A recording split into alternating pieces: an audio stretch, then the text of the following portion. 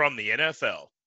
If you're Dak Prescott, individual numbers aren't enough anymore. You want to get paid? Win something. To the NBA. Who gives a about the Pelicans if Zion don't play? Across the landscape of college football. There's no such thing as a good loss in the ACC. So if you're Clemson, you better win every game. And so much more. Let's talk some sports, baby. The stories you want. Baseball is back. Basketball is almost back. And football is on the way. You love to see it. The opinions you need. Sports is what this country needs, and I truly, truly believe that. Holla at your boy. It's Jay Wise. It's the drink, it's the beard, and it's the wisdom. I hope you brought pen and paper because class is in session. And Nathan Drinkard. Remember, make tomorrow better than today, and make today better than yesterday. And you know what we gonna do. We gonna holler at you until next time, baby. This is A Drink of Wisdom. Welcome to A Drink of Wisdom. With Nathan Drinkard, I'm your host, Cody Ward. Thank you for spending some of your time with us today. As a reminder to all our listeners, besides being on all your favorite podcast platforms, A Drink of Wisdom is also on YouTube with each show segment available. Head on over and like what you hear. We would appreciate your subscription. What's going on, Drink? It's just you and me today, man. How's it going? Saturday, football's back, man. You know what it is. You know I'm in a good mood. We got football. We got NFL to talk about. I know we got college football to talk about. So, hey, I'm happy to be here. You know, I'm excited. Glad we got some stuff to talk about. So you know what it is. You know what time it is. Let's talk some sports, baby. Let's roll, baby. Let's do it, man. In episode 2 of season 2, the NBA playoffs roll on. We give our NFL award predictions and preview the weekend of college and NFL football. Let's go ahead and begin tonight in the world of the NFL with the first game of the 2020 season. The defending Super Bowl champions defeated the Houston Texans 34-20 in a socially distanced Arrowhead Stadium Thursday night. The Chiefs' near billion-dollar offense looked pretty sharp as Mahomes led long drives, racked up 211 yards of offense with 3 touchdowns. The Texans started fast, and they sort of failed to find the rhythm there, and some frantic drives did push the score close late, but the Chiefs dominated most of the game, for being honest. So, Drink, the result likely wasn't surprising to many folks. Did anything else stand out to you about this game? Well, hey, first and foremost, I'd be remiss if I didn't say this right off the top. The attitude of the fans, that was unacceptable. That bull crap. First of all, I think we gotta think about where we at as a country, where we at as a world. To be honest with you, with COVID coming out, it was already. Listen, you open up the stadium, you only let 25% of the stadium be filled. So that means anybody that had a ticket to those games was in a very, very small select group. Meaning, you should be more appreciative that you was sitting in the stands while this game was being played. Because it's a whole 75% of fans that can be in that stadium that was not there for right reasons. Now, okay, you're there, you paid your money, I got it. You have your right to have your opinion about things. But when these teams decide to lock arms and make a gesture for social injustice, it wasn't like they were saying, hey, we're out of here. We're not going to play football today. We just suckered y'all into paying y'all money. Good luck with a refund. That's not what they was doing. They came out and they made a gesture. They locked arms. It lasted like 5 minutes. It wasn't nothing crazy. And they had pretty much what I would equate to a moment of silence for the, you know, the invincible violence that's going on in the country today. That's what that was. They wasn't disrespecting nobody. They didn't say this group is better than that group. It wasn't anything of that sort. And then for those fans, instead of them just sitting there and, okay, we're not expecting you to lock arms because you got to be social distancing, but just sit there and let them do what they got to do their protest, send their message to the 1%, because that's what that was for, to open their eyes, and then let's roll. No, we got boo, boo. I wasn't a fan of that. I was quite disturbed by that, to be honest with you. And look, and here's the deal. I got something for you. If this would have been an NBA game, and the fans would have pulled that, I guarantee you better pay attention because those players would have said, oh, okay, cool. Back to the locker room. We out. Good luck getting your money back. You're lucky it was the NFL and not the NBA. And I think all the fans that watch that game on that television, all the media personnel, et cetera, don't let that get too far ahead of you. All those people needs to sit down and just think about, like, that how disrespectful that was. Like, I don't get it. These players could have easily not been playing. How interesting is that game if Deshaun Watson and Patrick Mahomes not playing? Or Tyreek Hill, you know, David Johnson for that fact of the matter. Or Andy Reid decide, man, I'm too old for this. Let me go sit down somewhere. I ain't trying to catch COVID. So you have to think about this. All these people are putting their health at risk. I'm not saying they was doing it for free, but they was putting their health at risk to entertain us. They didn't have to do that. And how do we repay them? Boo! Like, that ain't it. So I'm hoping we don't see that anymore for the rest of the NFL season. I'm hoping we'll see.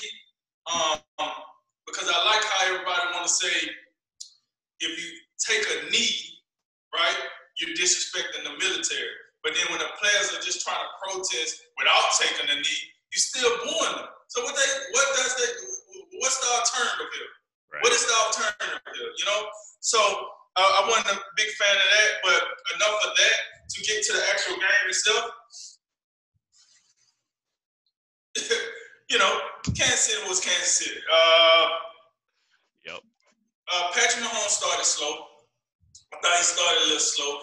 But I need to put that slow start on Demetrius Robinson. I don't know what he did before the game. I guess, you know, a lack of preseason, something. But Demetrius Robinson, listen. And for those that don't know who Demetrius Robinson is, that was number 11 for the Kansas City Chiefs. He dropped 2 touchdowns. That ain't going to cut it. 2 of them. The first one he dropped, okay, that was a very competitive play. I think he underestimated the skill level of Patrick Mahomes because I don't think he thought the ball was going to get dropped in his lap like that with the defender draped on him, but it did, and then he dropped it. And then the second one was like, I want to say right before halftime, where Mahomes does his patented, I'm going to bend this football around a football player throw, and it curved around and hit Demetrius Robinson in the bread basket, and then he dropped that one too. And I'm just like, review. Oh, that's a basketball thing. No, review his playing time. Get him on the sideline. Because what are we doing here? Like, Demetrius, what are we doing? DeMarcus, I should say. I'm sorry. DeMarcus, what are we doing here? Like, you got to catch those. But the Chiefs overcame it. You could definitely tell the lack of preseason hurt the Texans a lot more than it hurts the Chiefs. When you look at all those new pieces that the Texans were trying to incorporate, they needed the preseason. They really did. The Chiefs, they had a little bit more of a benefit of the doubt because the majority of their team outside of Clyde Edwards, he left. We knew of, they didn't play together, we knew what was going to get. And did I say Clyde Edwards, he left? Let's talk about Clyde Edwards, he left for a minute. I remember when we was watching the draft and we was texting, you know, and we was like, well, I wonder what's going to happen here. With the 32nd pick, the Kansas City Chiefs pick Clyde Edwards, he left, running back, Louisiana State University. Hold on, let me check.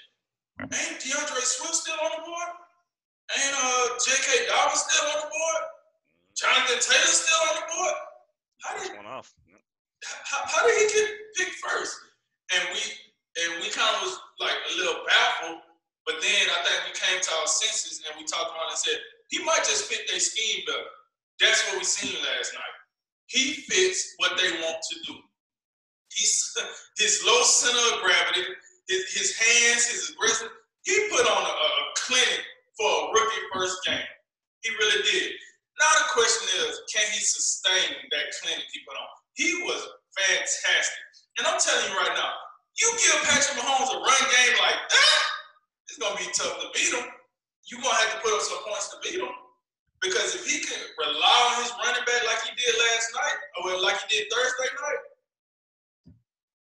it's going to be tough to beat him. It really is. It's going to be tough to beat him. So I was very impressed with him. He ran over 100. I think he broke a record for a rookie running back in his first game with the rushing and receiving scrimmage yards. He looked fantastic. I'm willing to say he looked better Thursday night than he looked against my boys in Tuscaloosa last year. You know what I'm saying? He looked fantastic. Very impressed with that. Like I said, can't say enough about Patrick Mahomes' performance. He did what he do. Travis Kelce, Tyreek Hill, the whole crew. Another thing, did you see Andy Reid out there looking like a firefighter? Who idea was that? Need a little windshield wiper to put a little motor on top and a little wiper to just kind of keep it clear for him. I'm like, what? He out here trying to call a play. He got to turn this thing to the side. It's all fogged up. He needed a defroster. It was just, who idea was that? I hope they got to fix that. I understand Andy Reid is older and you want to protect him. You got to fix that. I don't know what's going on with that. That was a tad bit ridiculous, if I must say so myself. So that got my attention. Now let's go over. Let's talk about Texas for a little bit. Deshaun Watson, he did about what he can do. That offense was a little bit anemic. Shouts out to David Johnson. We see some of that old juice. He looked good. He came out. He did. He looked a lot better than I gave him credit for. So I gotta definitely say he did give Deshaun Watson, I thought, a different dimension than what he's used to. Because he used to have ragtag running backs back there that might get you 100 yards on a good day. David Johnson ran the ball well. I got to give him credit for that. I thought the offensive line played well. I just felt like Deshaun Watson didn't get enough help from his receiving core. I thought that was the weak portion. And we said that. When your top two of your top three receivers are guys from other teams and you don't have a preseason, we knew that they was going to have a bit of an adjustment, a bit of a problem. But in that I think it was that first drive or second drive where they drove down the field and David Johnson was scoring that touchdown. So, myself, I'm thinking like, okay, they might be more together than I thought. And then we see the rest of the game unfold, and it's like, all right, now you see you got Kenny Stills out here giving you 70%. I forgot Randall Cobb even played on the team until I think he got his first pass third quarter or something. And he caught a little joint behind the line of scrimmage. Yeah, Cobb and Cooks combined for 4 catches of 43 yards. They were 2 for 20 something each. Yeah, it wasn't a big performance from them, no. So, you know what I'm saying? So you forget those two, and so that only leaves you with Fuller and Stills. And Stills, like I said, I just wasn't. I don't know what that was about. So he had to depend on the tight ends a lot more than he probably wanted to. Fuller was hit or miss. He did catch over 100 yards. 8 for 112. That's solid. So he wasn't dead or anything.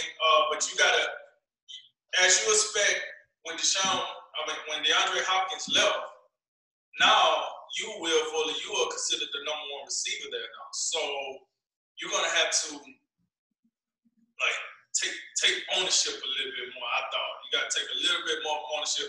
You gotta make your franchise quarterback feel like he can trust you, like DeAndre Hopkins did when he was there. Because that's your role now. It is what it is. I ain't say you asked for it, but that is your role. So I seen that they definitely got some things that need to work out there. Now let's talk about defense a little bit. The defense, I thought the front seven of Houston wasn't terrible. Listen, Kansas City made anybody's secondary look bad. I don't care. They're gonna find a weak link because they have so many weapons, and they're gonna pick on that weak link. So they can make anybody's secondary look bad. However, it's easy to see if your secondary looked bad from the start without Kansas City help, right? And I thought Houston wasn't bottom of the barrel, but they wasn't good enough to be an elite, offensive team either. And I can say the same thing for Kansas City. Kansas City was having problems on the back end. I thought outside of that one rush where David Johnson looked phenomenal and he just bulldozing guys and got in the end zone. Outside of that rush, I thought they did pretty well against the rush. David Johnson, he had a good debut. I can't knock it. We got to see though. I can't be too hard because listen, this was the first game of the season. You had no preseason, so you kind of out there. You did what they do in college football every year. You kind of just get that first game and hope for the best, right? And that's what happened. So overall, I thought it was a good first game of the season. I'm waiting to see what the test results of this game is. I'm on pins and needles. I want to see how many positive results come back from this game, and that would be the bar for the rest of the NFL season, most likely.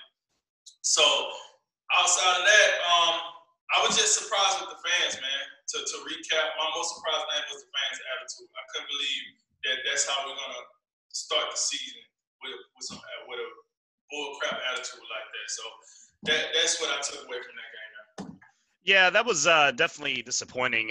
Thanks for clearing that up because we talked for the show. I turned the game on essentially at kickoff. I didn't get to see any of that. I mean, the ball was in the air when I turned my TV on. So I had heard about that afterwards.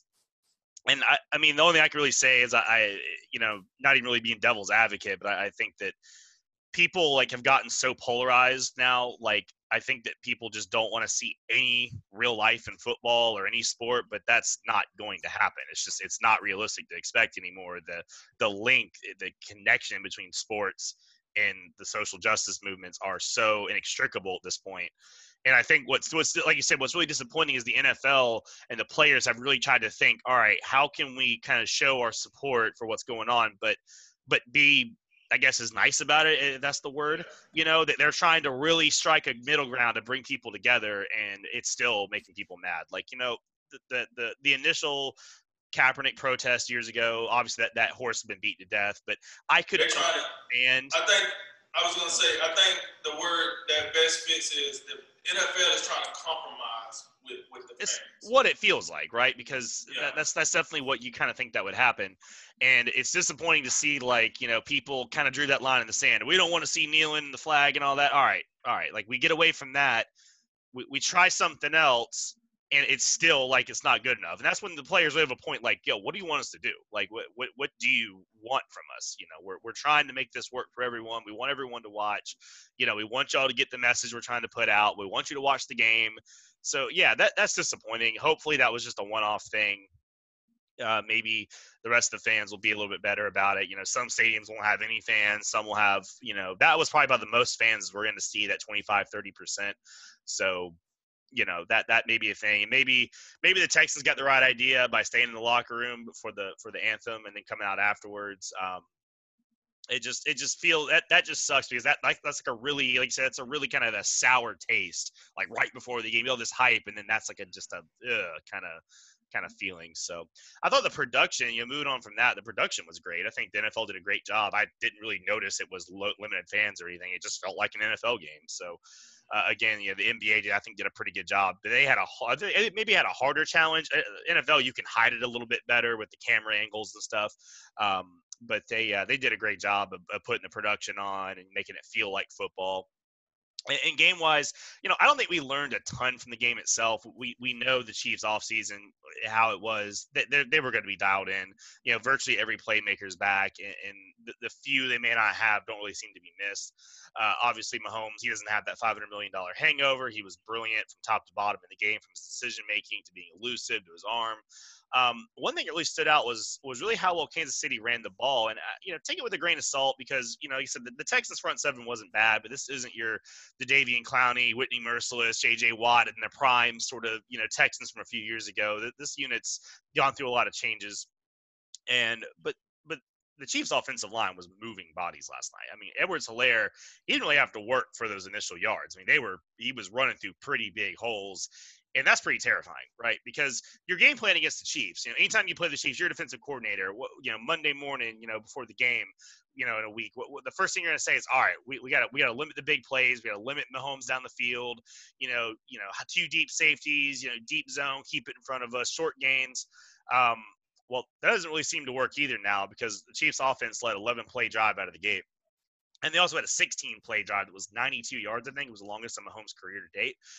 So one of the few weaknesses you might be able to find with this team, which was maybe the running game, which they were a little suspect in this past season, and consistently being able to move the chains, not being, we saw them, especially in the playoffs, they were real streaky. They'd have a lot of drives just 3 and out. That didn't really seem to be a thing last night. So that's terrifying to think about. They might be even better. As far as the Chiefs defense goes, I think they were a little suspect at times. Probably gets a little oversold if you look at the final score of the game in the yards because the Texans were kind of chewing up that prevent defense and garbage time. I mean, that game was like 31-7 for a while. So, but I think that, they have guys like Chris Jones back, obviously. Shavaris Ward, he went down with a hand injury, set secondary, already a little thin, be a little thinner. L'Jarius Sneed, quick shout out to the rookie, man. He played really well. Rookie from LA Tech, 4th-round pick. He had an interception last night. He was like smothering some of those wide receivers. He looked really good. He had a couple nice breakups. I liked him a lot. I had him mocked to my team, but hey, man, he did great for Kansas City. And if he's playing well, that's going to help that unit a lot because that's probably one position they are a little light on besides a guy or two. But, overall, I think Houston, they didn't look awful. You're not going to play the Super Bowl champs every week. They are what we thought they were. Watson's going to have to be lights out perfect. I thought he was really good, but he wasn't like perfect, by any means. He had a couple missed passes and whatnot. Took a couple sacks. He maybe could have gotten rid of the ball. But he's going to have to be amazing for them to win games. David Johnson got that pep in his step. He looked pretty good. And the defense, they're definitely going to be the weaker side of that unit this year, and they are going to be in shootouts. So it's just going to be as what it is for the Texans. But I still think that's about an 8-8 team. I don't, you're not going to play Kansas City on the road every week. But overall, yeah, they are who we thought they were, basically, is what you could sum the game up as far as the on-field goes. One thing I want to say was shout out to the referees. The referees did not come out here just calling every call under the sun. For 3 quarters, I thought it was relatively quiet from the referees. They called a little something here, a little something there. But it wasn't like, all right, let's slow down the action, let's run to a replay. They stayed out of the game for the most part. They let them play. So, got to give a shout out to the referees. So we give them a hard time when they do something wrong. Got to give them a shout out when they actually make the game more pleasurable, and that's what they did Thursday. Absolutely, yeah. There was 6 penalties for 42 yards. It looks like that's pretty quiet by NFL standards. Mm-hmm. All right, man, let's go over to the NBA and run down the current state of the playoffs. The Eastern Conference has their business wrapped up as of last night. The Boston Celtics sunk the Toronto Raptors 92-87, securing their date with Miami in the Eastern Conference Finals. So we're going to go ahead and kick it off in the Eastern Conference side of things. Let's go ahead and start with some news from Milwaukee. So we highlighted some of the offseason changes possibly coming to them this past week. But later this week, we've learned since that Giannis does plan to stay. Mike Budenholzer's job is safe, reportedly. And some guys might be on the trading block. So this news is kind of shocking to you, Drink? Nope. We talked about this last week, and remember I said if this roster stays the way it is, Giannis is out of here. And then Jay said because he feels as if Giannis is a very loyal guy and he's a very I want to win here type of guy, that he was going to stay. But it seems like we both was heading somewhat in the right direction of what they want to do. Giannis came out and said, look, I'm not pursuing a trade. I'm not pursuing the front office to make any changes. He's supposed to say that, though. Giannis is he's not LeBron James, or he's not, James Harden. He's not going to come out on the mic and be like, oh, yeah, I know what we need to do. Yeah, we need to cut some dead weight. You know what I'm saying? He's not going to do that. He has shown us that's not his personality. That's not the type of guy he is. He's a team guy. So he's going to come out and say, I'm not asking for all this. And to be honest with you, I believe him. He's not asking for all this. You know why he's not asking for none of this? Because he don't have to. He got me, he got you, he got media, he got everybody else that would ask for this for him. He don't even say anything. Because let's be real here. You're not winning a championship with this roster as is. You're not.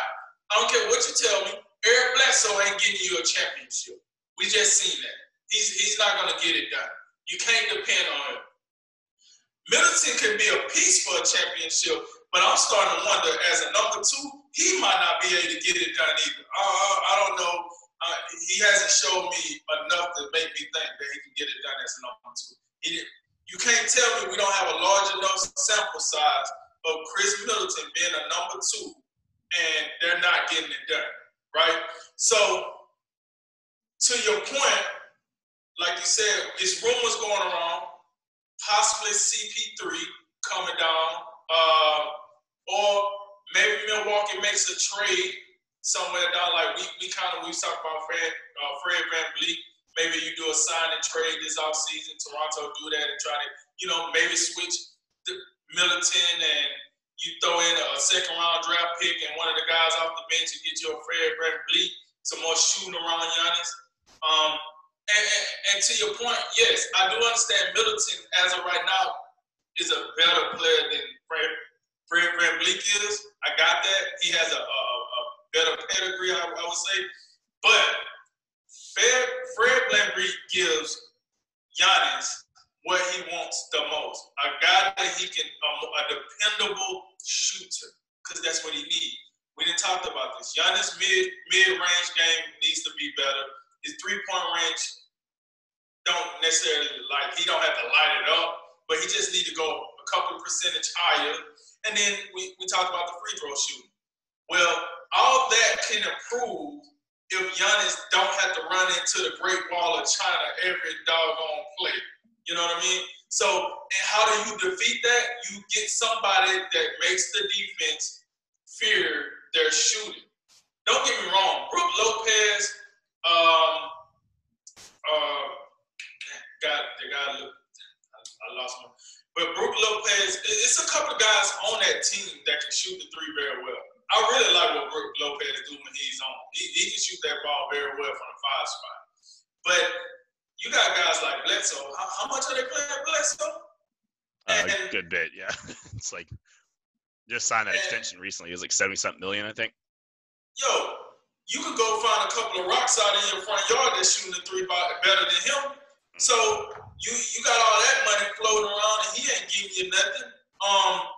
George Hill is hit and miss as your backup point guard. So it's like something got to happen with this roster. With that said, I do think Milwaukee is a capable franchise of making this happen. You also alluded that they're keeping Mike Budenholzer, which I think they should. I don't necessarily say, this is Budenholzer's fault. Should he have made some adjustments? Yeah. But do we even know if he could have made adjustments? That's one thing we got to think about. Maybe he didn't have the sauce he needed to make the proper adjustment. Once again, you need some roster changes. I'm not going to blame Mike Budenholzer for that. Coach of the year. He's been a top-notch coach in this league. And you have to understand, people always fire him, and replace him with who? You got to understand this. You have to replace him with somebody.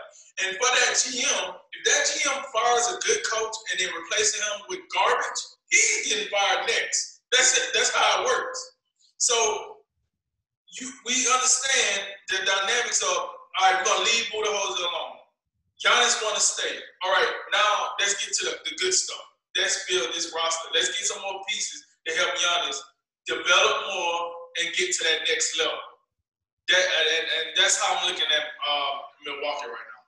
Yeah, I mean, I mostly agree. I was a little surprised that Budenholzer's job was being reported safe this quick. I thought that might be a decision they would kick around for a while.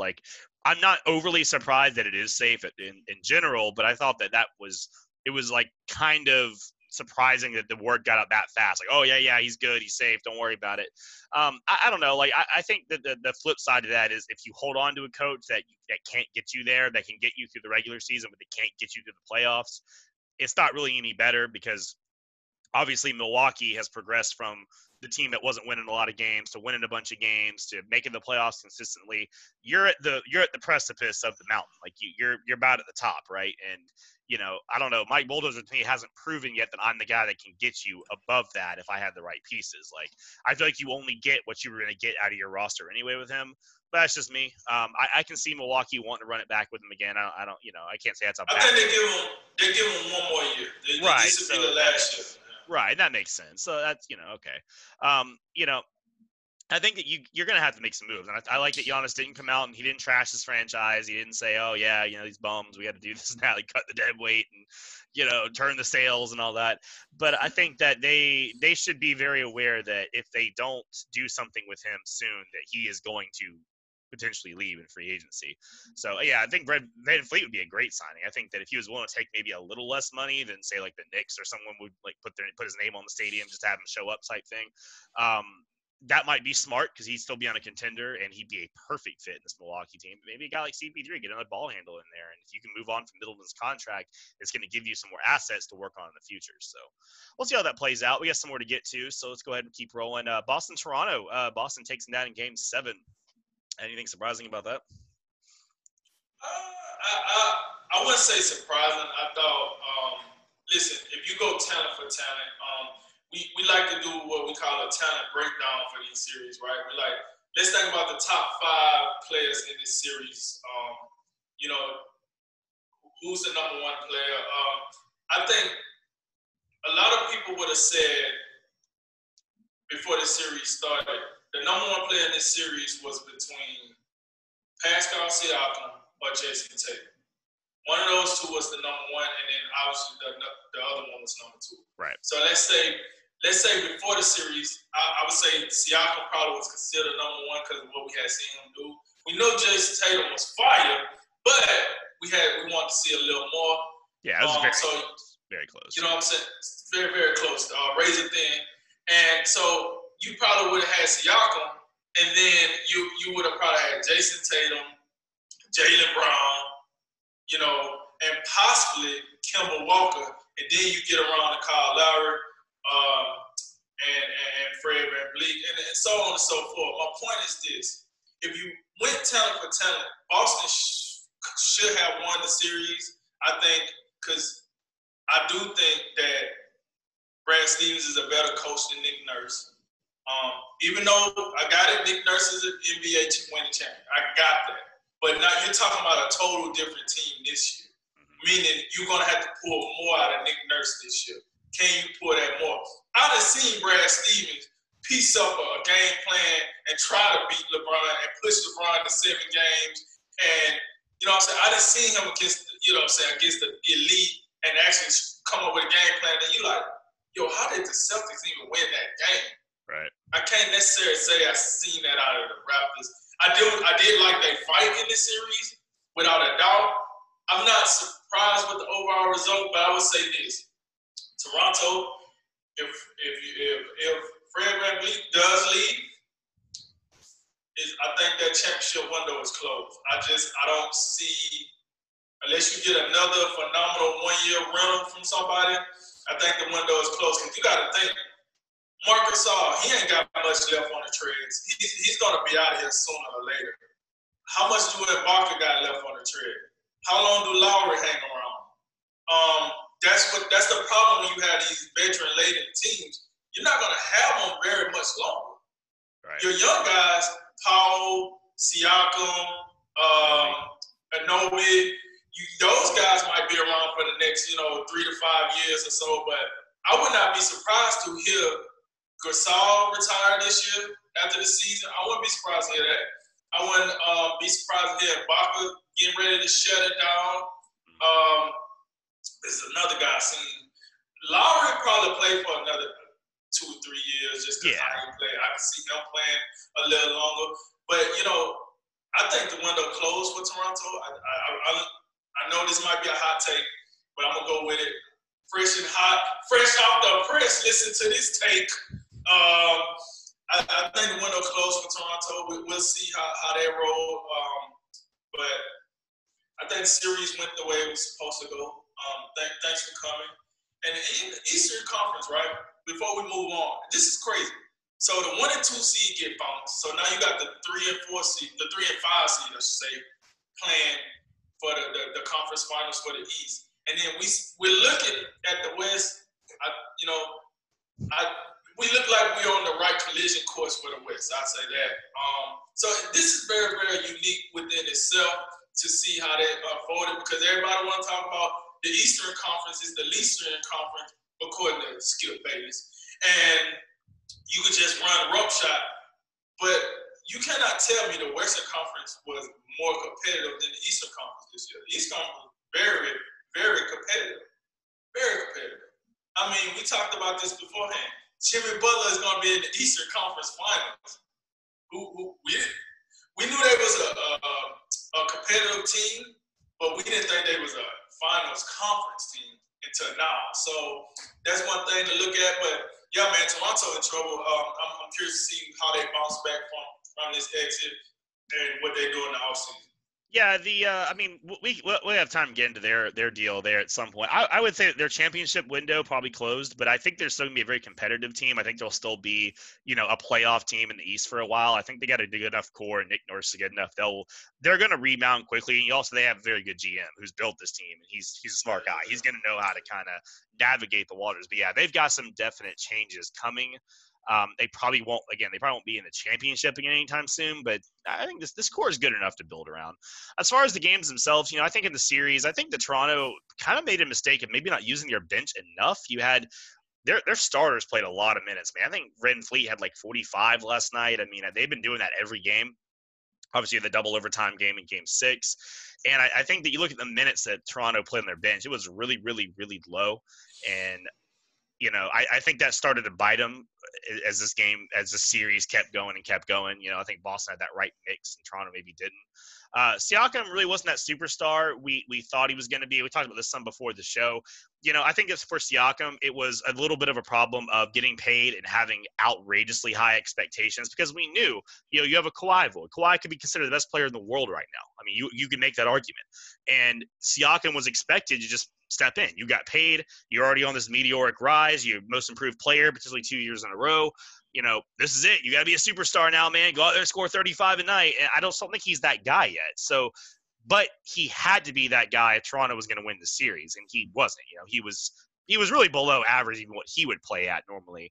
But that was, I think, another thing that sunk Toronto was just they didn't get enough out of him. And again, I don't know if that's 100% Siakam's fault. A lot of it was outside of his control, expectations-wise. But if Toronto's going to win more games, he's going to be better. Marcus Smart had a great series. Big shout out to him. He might have been the best player in the series in the last couple of games. And hey, Grant Williams, give the rookie a shout out, man. He played a lot of ball down the stretch in that fourth quarter. Poor Tice comes back in for 10 seconds, fouls right back out of the game. Williams comes in. He had a big defensive series late. He had some big rebounds. I mean, he made some good passes. Good on him. It must be nice to be the Celtics and have this championship level roster, and then also have all these draft picks just to throw in whenever you want. And hey, and shout out Tatum and Brown. They were the dudes to the series. They weren't always both amazing, but they really played at the level they have to play at if Boston is going to win games. Like I said, they will go as far as Tatum and Brown can take them. And as long as they're playing this well, they have a chance against anybody they play. But again, if they start faltering a little bit, this team's going to start going back down pretty quick, just as easy. And one more thing I want to say. I think the biggest difference in this series is what you just said about Marcus Smart. I think Marcus Smart was the determining factor that got, with all these all-stars and, superstars or whatever in this series, to me, Marcus Smart was the difference with his consistent play on defense, his grittiness, his toughness. That's the type of guy you would need to win a series like they just won. Now, they're going against the Miami Heat that has a guy like that, but the only difference is their guy happens to be their star as well, whereas Marcus Smart don't carry the same load as the star would. So that's going to be interesting, but that is what we said about a couple of weeks ago about, Milwaukee and Toronto. They don't have that guy. They don't. And we see the difference, and we see why those guys exist, why they have a place in the NBA. All right, we're a little short on time, man. Let's go ahead and quickly kind of gloss over the Western Conference side of things, both those games still in action. We'll start with Houston, LA. Lakers did get the 3-1 advantage over the Rockets yesterday. So anything Houston can do to try to get back in this, or you think Los Angeles it's over. It's over, baby. LeBron got his momentum. AD got his momentum. If the Lakers, pack it in and don't come out of the locker room, then the Rockets got a chance. But now I think the Lakers are going to wrap this up and get ready for the Clippers because they see what the Clippers are. I think so as well. But my one kind of question with this is kind of been that, I mean, I don't think Harden has been playing terrible, but he had a bad game. He had a bad game 5, and he was like 2 of 11 from the field. He had like 16 free throws, that's kind of made up for it. But I think that one of the problems we're seeing is Harden is not really played well enough to where we kind of discussed it Tuesday, and we said that we don't really think this is going to majorly impact his legacy and whatnot. But again, it feels like the same thing. You know, the Rockets get to the situation and they just fall apart. You got to do is get kicked out of the bubble, which we got in Rapids. You know, Harden is kind of flopping around. Westbrook's flopping around. And I don't know. It's disappointing to see the same old Houston Rockets, right? And this is why I said they're going to get some criticism because of that. If they would have played and pushed the Lakers to 7, okay, the Lakers should have won the series. That I can understand.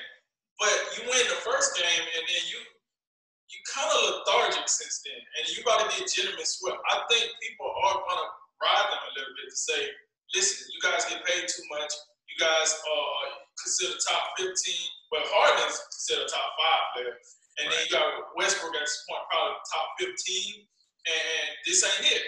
5 games, this ain't going to cut it. So the Portland Trailblazers did the same thing. Will we say the Rockets are the same as the Portland Trailblazers? I don't think so. And they just did the same thing, 5 games. So you get put out in 5 games, you deserve a little criticism. I'm sorry. Yeah, and real quick, we got Clippers-Nuggets. Looked like the Clippers were going to go ahead and put this series away in 5 as well. And then Paul Millsap had an explosive third quarter, put him back in the game. And then Denver just started hitting shots down the stretch, and they are still down 3-2, but they are alive. So a little surprising there. But Clippers, they had to close this out, right? They should, but Michael Porter Jr. said what he said, and they held him to it. Listen, you got to get more people involved. This ain't a 2-man show. Like, dude, I was the number 1 dude in the country when I came out of high school, and I was like a high draft pick when I came out of college. Like I want the ball. Paul Millsap, veteran, been doing this thing for my All-Star. You got to get more people involved. This is what happens when you get more people involved. I think Denver might squeak out another one. We might get 7 games out of this series. Well, yeah, and I think that this is one of the questions I had. You know, we talked a lot about the Clippers, and we talked about how that switch can just flip on and off. You know, it will. But I'm wondering if the Clippers are starting to maybe not seem as scary as they have been. I mean, Paul George still is hot and cold. He has good games. I think he has 10-point games, or he just kind of does his thing. Obviously, Kawhi has to be perfect. The one game he took off of the series, they got destroyed in. So, Lou Williams, Montrezl Harrell don't seem to be all there most games. Montrezl had 15 and 18 minutes one night, but then like last night he didn't do much. Pat Beverly seems like he's in his own head. Like, I wonder if this Clippers team, as we look ahead, you know, it looks like they're going to take care of the series in 6 or 7. You know, if that matchup with the Lakers is starting to feel any different, but that probably is a conversation for another day. But definitely would expect the Clippers to take care of this. But hey, this is what Denver did against Utah, so we'll see if they can do it again. All right, man, let's go ahead and get back over to the NFL season, and it has just gotten underway, and we have a great opportunity now to give out some early season award predictions. These are always fun, so we got the usual suspects up, Drinks. Let's go ahead and get right into it. Let's start with MVP. Who do you think is going to be the MVP of the 2020 NFL season? My MVP for the 2020 NFL season will be a guy that I think should have been at least a 2-time MVP at this point, but for some reason they keep throwing dirt on his name, baby, and that's Russell Wilson, the quarterback out of the Seattle Seahawks. He has done nothing but go to the gym and work on his shoulders because he's been carrying this team season after season after season. Listen, ever since the Legion of Boom was in and left, you cannot say Russell Wilson has not put this team on their shoulders since the Legion of Boom era. I'm sorry. Man can't get an offensive line no matter what he do. And then on top of that, some of these rooted poop, like wide receivers outside of Doug Baldwin. I mean, now he got DJ Metcalf and possibly Josh Gordon here. But, you know, listen, the guy has done enough. You got a head coach that only care about the defense, clearly. And he's still getting it done. I think he finally won the MVP. Put some respect on that man there. I can't disagree with you on that one. You know, too much. I think Wilson's definitely a candidate. Poor guy working on the shoulders and the legs, running from that pass rush he's always running from. I'm going to go with Patrick Mahomes. I'm really going to overthink this one too much. And I know that's not really like a sexy pick or anything. And I think that Mahomes statistically may not quite have the year he had last year, but I think like the Chiefs are going to be so dominant this year. I think you're talking about a 14, 15 win football team. I mean, I'd say if there was ever a team that would go 16-0, would it not be potentially this team this year? You know, I don't know if the defense is good enough for that, but I think that the Chiefs are going to be dominant through almost every one of their games. And I think that domination of the league is going to be, even if it's more balanced in the running game and the passing attack is going to be, you know, he won't have like the video game numbers maybe, but they're going to best record in the NFL. They're going to be a 1 seed. I think that's going to get Patrick Mahomes the nod for that. All right, let's go over to Offensive Player of the Year. He got. Did you say 16-0? Speaking of 16-0, let's talk about a team that should, I think, really have a very high chance going 16-0, and that's one the Baltimore Ravens, led by their quarterback Lamar Jackson. And listen, I think it's a very high chance. People got to understand, Baltimore has the easiest schedule in the NFL this year.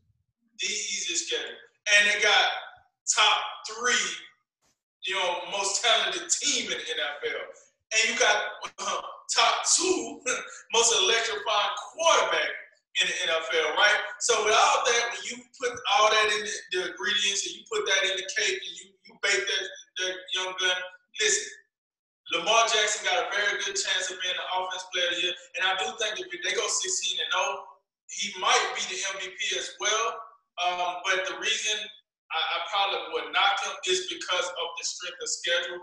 We know Russell Wilson is going to play some killers when he had to go up against just in his division, the 49ers, the Rams, the Cardinals, just up in his division, and then all the other teams in the NFC, Cowboys, Green Bay, whoever else they might end up playing. That's why I gave it to Russell Wilson for the MVP. But yeah, my Offensive Player of the Year will be last year's MVP, Lamar Jackson. Not a bad one. I'm a little skeptical on how good he's going to be this year. I think they might have a little bit of a step back, but I mean, they could also just keep defying the expectations and do what he does. So he's all he's done in his career so far. So I'm going to go with someone a little bit off the wall. I'm going to go with Saquon Barkley, running back for the New York Giants. I think that the Giants are going to be a very surprising team this year. And I can't even tell you exactly why I feel that way. Like, I can't put it on paper and make like a great paper argument for it, but I just, there's a team or two every year that comes out that we didn't see coming, right?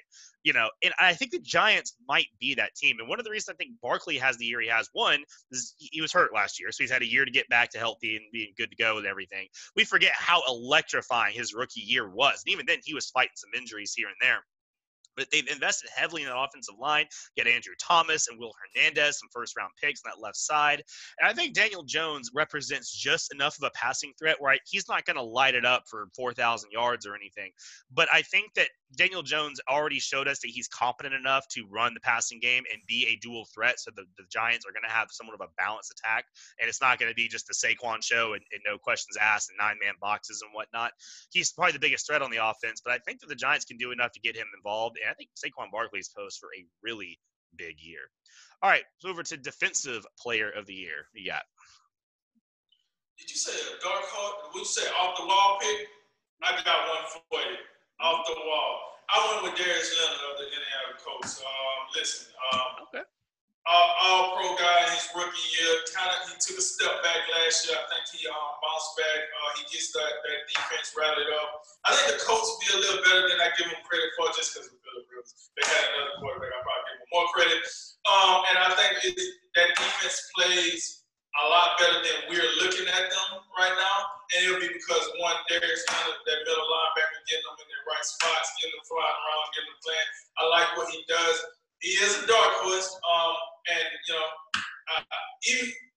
Even if he don't finish Defensive Player of the Year, I think he will be in that top 3 or finalists or whatever the case might be for the award. So, yeah, I'm going to go with the young gun middle linebacker for the Indianapolis Colts. He's a special dude, and I get to see him twice a year when I watch the games at least, and he definitely stands out every game. Wouldn't doubt it one bit. I'm going with Nick Bosa here, and I'll be real honest with you. I want to put Josh Allen from the Jaguars on here, but I know I'd be a homer if I did that, so I'm going to go away. But I do have that kind of confidence in my man Josh Allen. Really good player we got. But anyway, I think that Nick Bosa, who had a very similar year to Josh Allen statistically in the rookie years, I'm going against the Aaron Donald grains again. You and me both think that probably Aaron Donald is like the easy pick here. Yeah. But Nick Bosa had 9 sacks. He had 16 tackles for loss, 25 quarterback hits as a rookie. And he's going to have Javon Kinlaw on that defensive line now. They still have a couple other studs on that defensive line. And I think that the Niners are overall still a very, very good team, and they're going to be ahead in a lot of games. And teams are going to have to try to throw the ball to come back, and that's going to give Nick Bosa a lot of opportunities. So I think he might very well have a case for Defensive Player of the Year. All right, let's go ahead and move over to the rookies. Got to put good options here. Offensive Rookie of the Year. Who do you think? Hey, I know this might sound like a bit of a homer pick here, but it is what it is, baby. You know I got to go with my boy Tua down in Miami. I think once he gets into the game, I don't think he starts the season. So they might put him a little bit behind the power curve unless Fitzpatrick gets smoked on the first or second play, and then Tua trots out there. But I would say this: once he get into the game, he's in a comfortable situation. He's in Miami. He's comfortable in Miami. He played a lot of ball in Miami. And, the guy, he has something to prove. When you got something to prove, you come out there with the fire in the belly. He want to show that he's going to bounce back from that hip injury, that he can still play, and he can spin that ball. He got some weapons down in Miami. And it's not a lot of pressure on him right now. See, him and Joe Burrow are in two different situations. People are going to put pressure on Joe Burrow because he was the first overall pick. Even though he's on the worst team, he's still going to have more pressure. I think Tua comes in, lights some things up, turns some heads, and possibly eke out that offensive rookie of the year towards the end of the season. I thought about him a lot. My concern was just him getting on the field. I mean, Ryan Fitzpatrick is not just some scrap heap quarterback. I think he might be able to do enough to keep his job for a while. Because, a lot of teams will have a first round pick and then they'll have like just some dude, and then some dude gets, kicked out of the game by game 2. But if he does, I definitely think he definitely could be. I'm going to go with J.K. Dobbins. I think, again, this is kind of playing into the whole thing. I think Lamar Jackson maybe takes just a tiny step back this year. And I think the Ravens are going to have to balance out the offense a little bit more. And I think with Mark Ingram getting up there in age, Dobbins is going to get a lion's share of the carries. And the Ravens just employ so many chances for running backs to get touches, from backfield passes, RPOs, everything else. And Dobbins, I think, was criminally underdrafted in this draft. And I think he's going to have a huge chip on his shoulder, and I think that he's going to have a whale of a year out of the gate. Now, I got one question. So where did that put Gus Edwards in this rotation? I just think he's better. I'll be honest with you.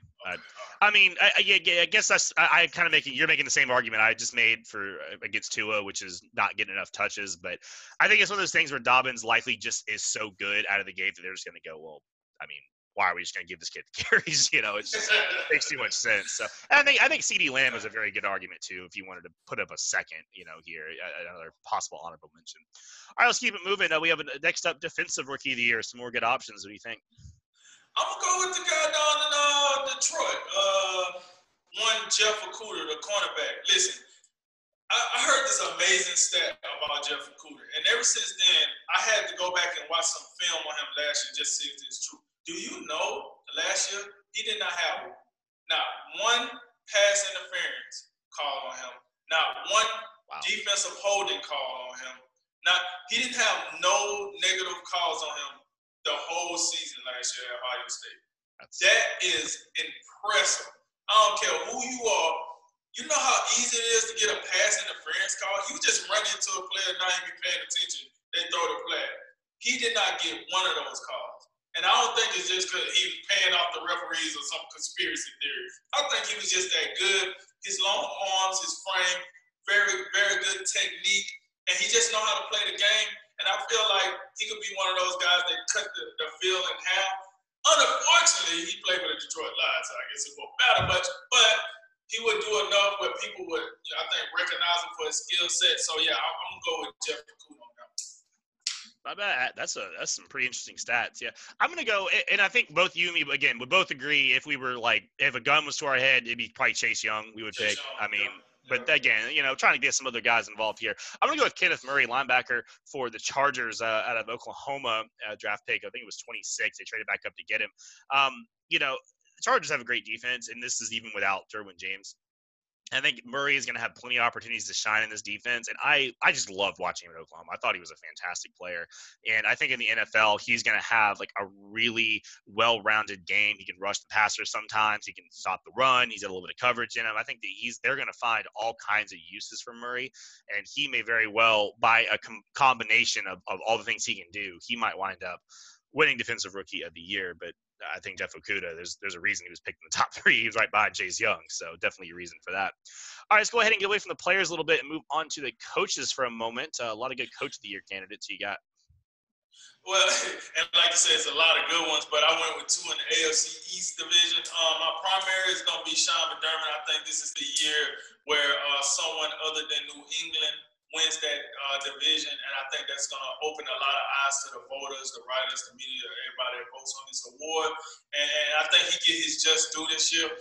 But my secondary is one Bill Belichick. Why? Because the Patriots offseason have been this low motion. If he gets this team to the playoffs with Cam Newton and a bunch of guys at wide receiver core, it's going to be very hard not to recognize him for that. It's going to be very, very hard. This is probably one of the worst teams Bill had since he's been with the Patriots. And if he still wins that division with this team, you kind of got to put some respect on his name, even though he's the GOAT when it comes to that. But you still got to put a little more respect. That's going to be very tough. So, yeah, I went with Sean McDermott as my number 1 and Bill Belichick as number 2. Yeah, not only was all the talent signed away from New England, but then they had all the they were hit the hardest by the COVID opt-outs. They lost 3 or 4 more quality starters, on that team. So that would be. I mean, I think they're going to do it, but I think that that would definitely make a good case. I'm going to go with Bruce Arians. So, and I know that maybe sounds a little off because it's like, well, duh. I mean, look at all these dudes they've got. But I think that there's something to be said about taking a completely different team. I mean, you're talking like the Bucks were literally transformed. You got all these different personalities. You got former first-round picks looking for new homes. You got old-ass quarterbacks. You got dudes coming back from retirement. You got all these new faces. You got to put this all into a pot and come out with a chili. And that's hard. I mean, it's hard to do. There's so many different things that work and the expectations of this team. I mean, it's sky high. It ain't like, hey, Bruce, you got 2 or 3 years to figure this out and do the thing. Like, this is it, man. Like, you are expected to win it all this year and to manage all that and to manage all the personalities he's got and to put a team together and kind of get around that suspect defense. I think they're going to do it. I think they'll be in the NFC Championship, and I think that Bruce Arians will be commended for that. All right, last one. Last but not least, we're going to have Comeback Player of the Year. Who do you think? I'm going to go with a guy that's going back to his stomping grounds. That's Todd Gurley. Todd Gurley, he done had a turbulence last 2 years because of that knee and then the contract and everything with Los Angeles. But Todd Gurley once played his college ball at the University of Georgia, where he made a name for himself. And you got to remember, Todd Gurley was the number 10 pick in his draft, and he didn't really even do anything in the combine because he had knee surgery. So when you think about this, they went strictly off what he did in Georgia. He's back in Georgia. And Atlanta Falcons, I think they're going to let him come back and show that he still got game. I think he'll be motivated. I think he's happy to be back in the state of Georgia. He's happy to be in Atlanta, be in the dome, and, back around people he's more familiar with and having a good life. So I do think the knee might still be a problem, but I think he's more motivated. And when you're more motivated, you figure it out. And so I'm going to put Todd Gurley as my comeback player of the year. That's a great pick. I wasn't even really thinking about him at first, but that's I feel like that relationship would be kind of boom or bust a little bit. Again, if that knee still messed up, it might not matter. But yeah, I can see that kind of being a really good storm in Atlanta. We know how good that offense is in the passing attack, so they're going to have opportunities. And he kind of feels like what Devontae Freeman was for them when he was really kind of clicking for that team. Yeah. I'm going to go with someone. This might be a little bit cheating, but I'm going to go with Bradley Chubb, Denver Broncos defensive end, and this is in light of the Von Miller news. That he's likely out for the season. And I think that Bradley Chubb's going to have a huge – I mean, Bradley Chubb had I think it was 12 sacks and 20-something quarterback hits in his rookie year. And then last year he missed all but 4 games with an injury. So, he definitely is looking to have that bounce-back season. Now, without Von Miller, I think Bradley Chubb is going to really have to be the guy. But I think that one of the secrets for Denver is kind of like how I said with with Nick Bosa, is the team around him is pretty good. And I think Denver is going to be a lot of shootout game. Like, that offense is going to be very prolific, and they're going to be kind of back and forth a lot. And Chubb is going to have a lot of chances to put his ears back and get to the quarterback. And I think he could even improve on that rookie year he had, and probably have 14, 15 sacks potentially, and have him quite a year. You're definitely gonna need him. Oh yeah. All right, James, go ahead and wrap it up today with the weekend slate of football. It's the first full weekend on tap. We got college football kicking off today, mostly ACC play. I guess some Big 12 action as well. Mostly they're playing their kind of like cupcakes and whatnot. There are no top 25 top 25 matchups. We got number 1 Clemson in action. They're playing Wake Forest. Number 10 Notre Dame is welcoming Duke to town tonight. And also Sunday we got a full slate of NFL games. So let's go ahead and start in college football, and maybe we'll start with the Clemson Wake Forest game. Anything stand out to you there? I think so, man. I think Clemson going to do what Clemson been doing in the ACC for the last 5-6 seasons. I don't. Wake Forest. Maybe if they still had Jamie Newman over there, maybe he might be able to spark it up. But I think Clemson going to take care of them. The game that I looked at the most that drew interest to me is Duke going to number 10 Notre Dame. That game come on at 2:30 Eastern Standard Time on NBC. I think that game is going to be a lot more competitive than what people think. David Clipcut, he got some things cooking down there with Duke, with the Blue Devils. Notre Dame, top 10 team. We know what their pedigree is. We know Ryan Kelly going to have them rolling. We know Ian Book. So Ian Book he's back, right? So yeah. You still, that's a top talent team. That's a blue blood in this sport. We know what they usually bring to the table. I think Duke could surprise them. I'm looking at that game. We got Syracuse and North Carolina. I don't think that's going to be close, to be honest with you. I think North Carolina going to blow their doors off. I really like what Matt Brown has done with that program since he took it over. I think they're going to be one. I think next year, by this time, they might be an elite ACC team. I was about to ask you, what is the I mean, for North Carolina, they're already number 8 team, which for North Carolina football, that's, not always the thing. They have their ups and downs, but it really feels like they got a thing going on down there, right, Chapel? Oh, absolutely. When you look at what Matt Brown has done with this team, just go look at their recruiting class. They got a top 5 recruiting class. Yeah, Sam Howell, quarterback, forsake him. Listen, Matt Brown is doing some things with this program. And I'm telling you, year 2, we're going to be talking about this team challenging Clemson at the top of the heat. I think because I really like what he's doing. And we see they almost beat Clemson last year. Clemson was in a fight of their lifetime with North Carolina. And the only team that did outside of the national championship. I mean, exactly. They stomped everybody else. I really like what he's doing. Their team to look at, so I will look at that game just to see how North Carolina come out. But I would say the game I'm most excited to watch today will be Duke at number 10 Notre Dame. All right. Yeah, I mean, circling back a little bit, I think the Clemson-Wake Forest game is a little interesting. I mean, number one, Wake Forest had a pretty good year last year. A lot of people don't remember it, but I remember I got clown one show for talking about them. But, they were 9-3. They started 8-1, and the one loss, they lost like 61-59 to Louisville. And it was some really fluky into the game, if I remember. It was some weird penalty or some obscure rule caused them. I don't know what it was, but they seem to have a better team. Now that was with Jamie Newman, and he's obviously moved on, and he's gonna go ahead and go to the NFL draft and next year. So, but maybe there's enough talent left in that team to really kind of push Clemson. And for Clemson, I am super interested because one, my professional team is in the Trevor Lawrence sweepstakes, and we are actually far and away leading the pack, it appears. But I've always been a little skeptical of Trevor Lawrence. I've always thought the receivers kind of floated him a little bit. Well, we know that they've lost. They lost T. Higgins in the NFL draft. Justin Ross out for the season with the neck injury. He won't be playing in 2020. And that offensive line is pretty green. They've got a lot of new faces. You read through their scouting reports and the preseason stuff. They've got a lot of new guys rotating that offensive line. And on defense, they lost some studs. They lost Isaiah Simmons. They lost A.J. Terrell. They lost a couple first-round picks in the defense. So maybe, I get you're an Alabama fan. You know how this works every year. It's just the year that they're, and then it's like, oh, well, they're still good. Wow, that's weird. And hold on, one thing while we on Clemson, not to cut you off, but it's just a report came up that Trevor Lawrence said that he would graduate in December and this will be his last year. So if he just said that to ESPN, it's the wonder of how motivated will he be during this season. So I just wanted to throw that out there. Well, I think that was about a foregone conclusion. Trevor Lawrence doesn't strike me as a guy that's not going to be competitive or not have that fire in him. I think he's a real passionate dude when it comes to the game. I don't think that would be a problem, but I do wonder, is he – I want to see, does he look like a first overall pick this season when he doesn't have elite first-round talent everywhere at wide receiver? He doesn't have this ridiculous defense to bail him out. I want to see the real Trevor Lawrence. I want to see him persevere with a little bit of adversity, which I don't think he's had much of unless he's in the national championship game. So we'll see how that goes. Also, Florida State, Georgia Tech, 3:30 this afternoon.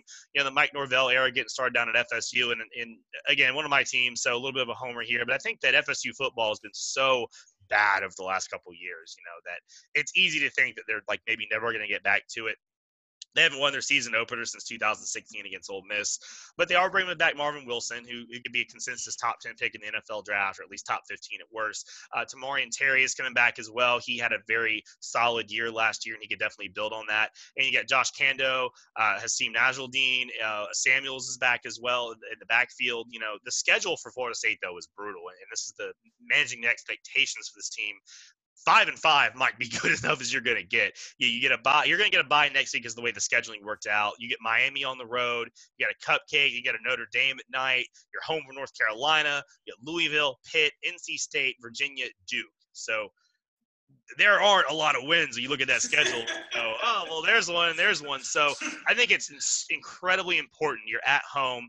You got week one with your new coach. Don't do what Willie Taggart did and get smoked in both your opening games. Virginia Tech rolled all over you at home under the lights. And then the next year you had like a 400-point lead on Boise State, and you let that get away from you. Don't start the season like that. Mike Norvell has had a lot of punches already in this tenure at Florida State, and he needs this game to go right. They need to get off on the right foot. That defense needs to be good, and James Blackman needs to not turn the ball over. And I think that hopefully for the Florida State Seminoles, they'll get off on the right track to start off. So that pretty much, I think, covers the college football matchups. Again, there's not a lot of big stuff yet. The SEC hasn't started, so you're not going to get a ton of top 25 matchups, and we have no idea how that's going to shake out with COVID and the other teams not playing. The Big Ten still doing their thing. So let's go and go over the NFL. Look at a couple of these games before we let y'all go. So we've got Green Bay, Minnesota, Cleveland, Baltimore, Tampa Bay, New Orleans. I think they're still playing. They had some last-minute issues at the stadium. And then Dallas, Los Angeles, and Arizona, San Francisco. On this list, any of these really kind of jump out at you? What do they? What? But it's a loaded week one, man. It really is. This isn't I'm interested. I signed up for Green Bay and Minnesota. I like Cleveland and Baltimore. I'm very, very interested in seeing. So let me go back to Green Bay and Minnesota. We seen what Green Bay did in the offseason with the draft, with free agency. If Jay was here, he's still yelling. I can hear him yelling actually from his house 500 miles away. So we seen that, but then we seen Minnesota do the total opposite. They had a very fantastic offseason. They plugged every hole that they had. So now we need to see that talent come. And listen, this is a division game, so it matters. Something got to shake. I can't wait to see that. Cleveland and Baltimore. Listen, I just said that I think Baltimore is going to go 16-0 because they have the easiest schedule. But with that said, I want to see, can Kevin Stefanski come in here, give Cleveland a grown-up culture, and make them better? Yep. Right? That's what we want to see with this. Cleveland has the talent. We're not worried about the talent. We're not worried about it. We want to know, can somebody sit these guys down and make them play as a complete team? And that is what I'm most interested in seeing. So I'm there for that. Tampa Bay and New Orleans, are you kidding me? Who don't want to see Tom Brady and Drew Brees shoot it out? Now, granted, they do play twice, and I think the second game is going to be a lot better than this one. However, I want to see both of these guys play without playing a preseason game. Let's see how this game turns out. But by the time they play again, we'll have a way better product, I think, because they'll have a lot of games. They'll have games under their belt at that time. So, I'm always signing up for two Hall of Famers going at it. Dallas and Los Angeles. What can we say? We've been talking about that American Express card that the Los Angeles Rams been using with no limit, and they just been spending all that money. But then we got Dallas. We got a new wrinkle. Mike McCarthy calling the plays now. Dak Prescott did not get the contract he wanted. Everybody else did get paid. And the defense lost a lot of juice on that side of the ball. So we're not going to see the same Dallas team we've been seeing for the last couple of years. But you got the Rams. They got most of their budget tied up with 3 players. So what do we see? Do Jared Goff takes a step forward and try to win some games by himself? He no longer has Todd Gurley in the backfield. So that is going to be interesting. And then Arizona and San Francisco.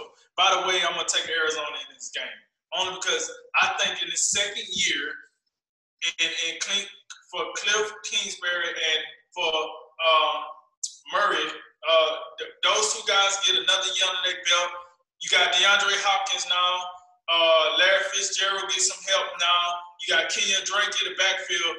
I really do think that the Cardinals got some pieces now. I think they're going to be better than we think. I think the Rams going to be last in the division. So I'm really excited to see that game. So listen, man, it's hard for me to pick one, but if I gotta pick one, I think I'm gonna probably go with.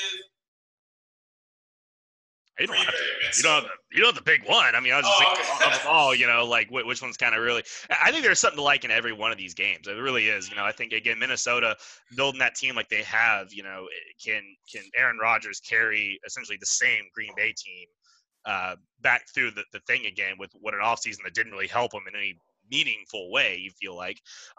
Cleveland, again, same thing. Is there an adult in the room? We know what the Baltimore Ravens are going to do. Can the Cleveland Browns come out week 1 against a divisional opponent they're going to have to beat probably at least once to get to the playoffs? Can they come out and do what they have to do? Do we get a better Baker Mayfield? What do we get out of that Cleveland team? So that's really important. Some interesting notes for the Tampa Bay game. Mike Evans likely out week 1 for the Saints. They're going to be missing Cesar Ruiz and Marcus Davenport, 2 first-round picks of the last couple of years.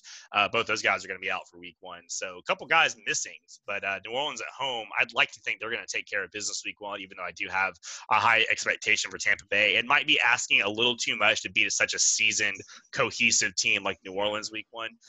Dallas, I have huge expectations for them. I think they're going to be a big offense. They're going to be Zeke's going to be back to form, and I think the Dallas is going to put up a lot of points. And what better test than the Los Angeles Rams, who spent a lot of money on that defense? Can you do it against Aaron Donald and Jalen Ramsey and crew? And yeah, Arizona and San Francisco, can that Cliff Kingsbury experience, can it work in week 1 against a defending Super Bowl runner-up? I mean, can a team that had the success they had, can you come out in week 1 and do that? So we'll see. It's gonna be a great weekend. All right, so I finish off with rapid reaction. A lot of topics, a little bit of time. Let's go, Drink. Yes, sir. Yes, sir. Los Angeles Rams cornerback Jalen Ramsey finally got his payday to the tune of a 5-year, $105 million extension. That deal includes a $71 million guarantee, and it resets the market for his position. Big deal for the Rams, right? Like you said, man, they're just keeping that credit card swiping. And, they gave up so much to get him. And you include the 2 first-round picks and the 4th-round pick, and now that kind of money. Like I've always said, when you tie a disproportionate part of your salary cap to one player, when they're not a defensive end or a quarterback, it's so hard for them to make up that difference you're paying them versus what other teams are paying them. So Jalen Ramsey's that dude. If anyone deserves it, it's him. But, boy, that's a lot of money. And going into 2021, they're going to have over $80 million just in Goff, Donald, and Ramsey alone, which is going to be about half the salary cap with the COVID reduction. So good luck filling the rest of that roster out. Pro Bowl retired UFC superstar Conor McGregor was recently tested by the USADA on his yacht. Drink, isn't he retired? So, for those that don't know, that's USADA. That's the doping it stands for United States Anti-Doping Agency. Yes, he said he was retired. However, if you're still getting tested by USADA, no, you're not retired, because no one's just getting tested for the hell of it. That's not how that works. And especially if they come on your yacht and test you, because the way USADA works is they don't give you much of a heads up. 3 dudes show up, ready to go, gloves on. We need blood, hair, and urine. And if you say no, you're probably not fighting for like the next 6 months to a year. So, by the fact that he did get tested, it's very hard for me to say that he's retired. So it sounds just like a verbal negotiation tactic at this point. The Rams and 49ers are playing at home Sunday, but the air quality from the massive California fires could potentially force the NFL to change the location. Should the NFL make this call, Cody? It looks pretty dire. I mean, we've seen the scenes out of California with the sky all orange and Mad Max looking and whatnot. And I think that the air quality itself is continuing to drop. It's not getting better. Those wildfire smoke, which is now some of the largest in California state history, I think the largest in terms of acres burned, is definitely not getting better. And the situation doesn't look like it's going to improve over the weekend.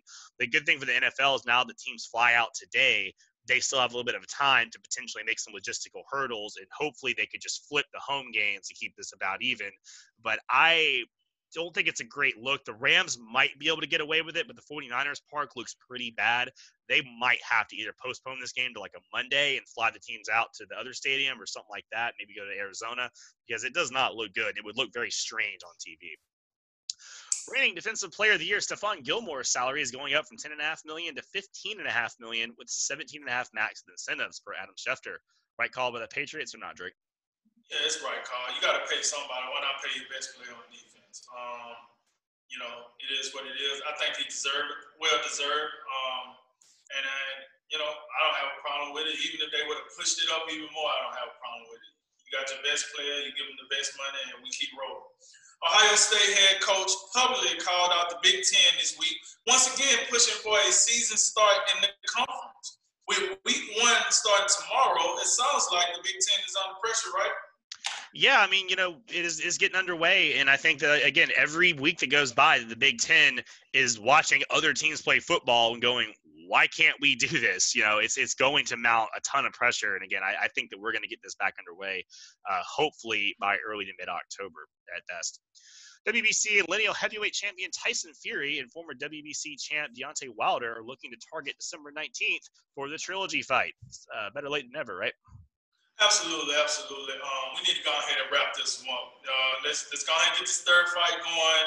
Let's go ahead and win or lose or whatever, and let's stop having this elephant in the room, low-hanging fruit, all this good stuff, and let's get a result so we can move on with the heavyweight division, because I think this fight is kind of stagnizing the heavyweight division, because until this fight happens, you kind of got to wait.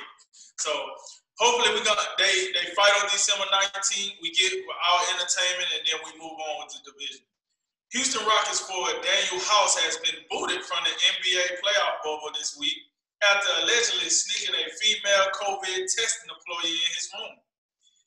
His head is in the wrong place with Game 5 looming, right? Yeah, I mean, House isn't like a superstar or anything, but he's definitely a meaningful contributor on the Rockets. And it just goes to show, I mean, you got, 35-year-old, whatever it is, LeBron just locked in, doing his thing, going to work. On the other side of this, you got, your stars are flopping around. House is sneaking people in and getting booted out of the bubble. Like, it just shows, like, there's two different ways to run your team. And we clearly have both representations of it right here in this game. So, yeah, I mean, the Rockets were going to need him for Game 5 to stay in the series. And they ain't going to have him now, so bad news for them. Saturday night on ESPN Plus, it's a top-ranked welterweight boxing main event at the MGM Grand Conference Center in Las Vegas between Mean Machine Kalavaskas and Michael Zewski. A drink, does this fight mean anything for the division? Nope. This fight is about as meaningless as trying to say their names. I think that's why it's on ESPN Plus at 10 o'clock, because it is what it is. Mean Machine kind of made his name. He did give what many people would consider the number 1 or number 2 pound-for-pound fighter in the world right now, Terrence Crawford. A good fight, but I mean, I don't think this draw that many eyes, to be perfectly honest. After a serious ankle injury Friday, it is likely that Denver will lose star pass rusher Von Miller for the season after surgery this week. How does Denver overcome this loss? It's going to be hard, man. I mean, Von Miller is that guy. He has been for a long time. Not only is he incredibly productive on the field, but he is the leader of the team. He has been for several years now with all the other turnover they've had. And it's going to be a huge loss. Like I said, I think Bradley Chubb is going to step up immensely in his absence, but he's going to have to, because if he doesn't, this Denver defense, which was, okay last year, but not great, they're going to definitely have their work cut out for them if that offense isn't able to stay on the field that much. Last one, tomorrow evening on ESPN in Las Vegas at the UFC Apex Center. It's a UFC strawweight main event between strawweight contenders Michelle Watterson and Angela Hill. What do you got, Drink? I'm going to take Angela Hill in this one, but I will say this. Listen, the loser of this fight, they get cut from the roster. Listen, this is the first time in forever I've seen a main event where neither fighter was ranked in their division. That tells me that this fighter could very well be getting cut from the roster because you only got a short period of time in the UFC, and it's coming down for both of these fighters. But I'm going to take Angela Hill. They're both coming off a loss. That's another thing. They're both coming off a loss in their last fight. But Angela Hill, to me, was more competitive in her last fight than Michelle Watterson was in her last fight. So I'm going to take Angela Hill on that one. All right, but concludes today's Drink of Wisdom. I'm Cody Ward. And I'm Nathan Drinker. And remember, make tomorrow better than today and make today better than yesterday. And you know what we going to do. We're going to holler at you until next time, baby.